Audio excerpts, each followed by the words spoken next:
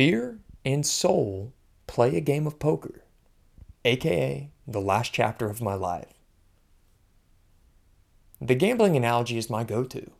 It's intuitive. Can't say I gamble much though. I prescribe to the don't gamble anything you can't afford to lose mantra. I've dabbled at tables and slots, but I'm too left-brained to ignore the odds. I love sports too much to bet on it. Seems a sacrilegious act. Still, gambling is a story I get. Stakes and pots, calls and folds, all-ins and gone busts. Because once upon a time, I refused to go all in and still went bust. That's what happens when you don't understand how the game works. If there's one rule to the game I now understand in my bones, it's this. If you make a bet on soul, you can't lose. No matter the outcome, that decision allows ownership of lessons and what's next. You keep the ground beneath your feet. You win the game. You own your soul.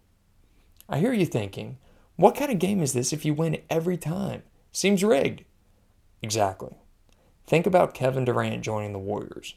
That's the level of rigged we're talking about. But this game isn't as simple as joining a team that won 73 games in 2015. I've let it go. I promise.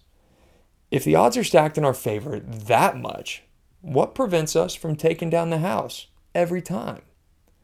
That daunting force that sits across the table. Fear. The game can be won every time, as long as soul overcomes fear. It's straightforward, but depends on an important as long as. Soul demands full commitment to win. In the absence of full commitment, fear seeps into the cracks and grows, an experience that I can share. When I chose medical school, letting fear drive, I put my soul up as collateral, certainly not betting on soul, hoping I'd appease fear and soul. Thanks to the last 8 years, I know that's not possible.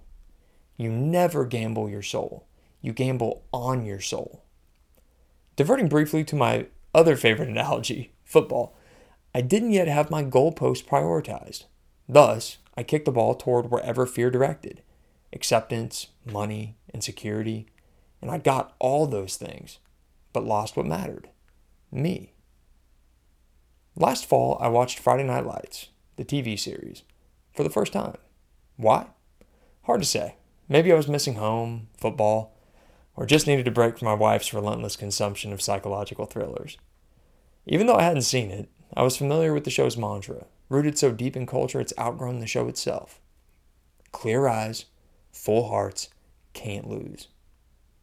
Soon enough, wherever I went, the mantra followed, and there it was playing in my head as I walked my resignation letter to the mailbox. Knowing the cost of betting on fear, and in the face of immense fear, I chose soul fully that day, and an 8-year game ended. When I heard the letter clink, the bottom of the mailbox, I knew I'd won. I had my soul back.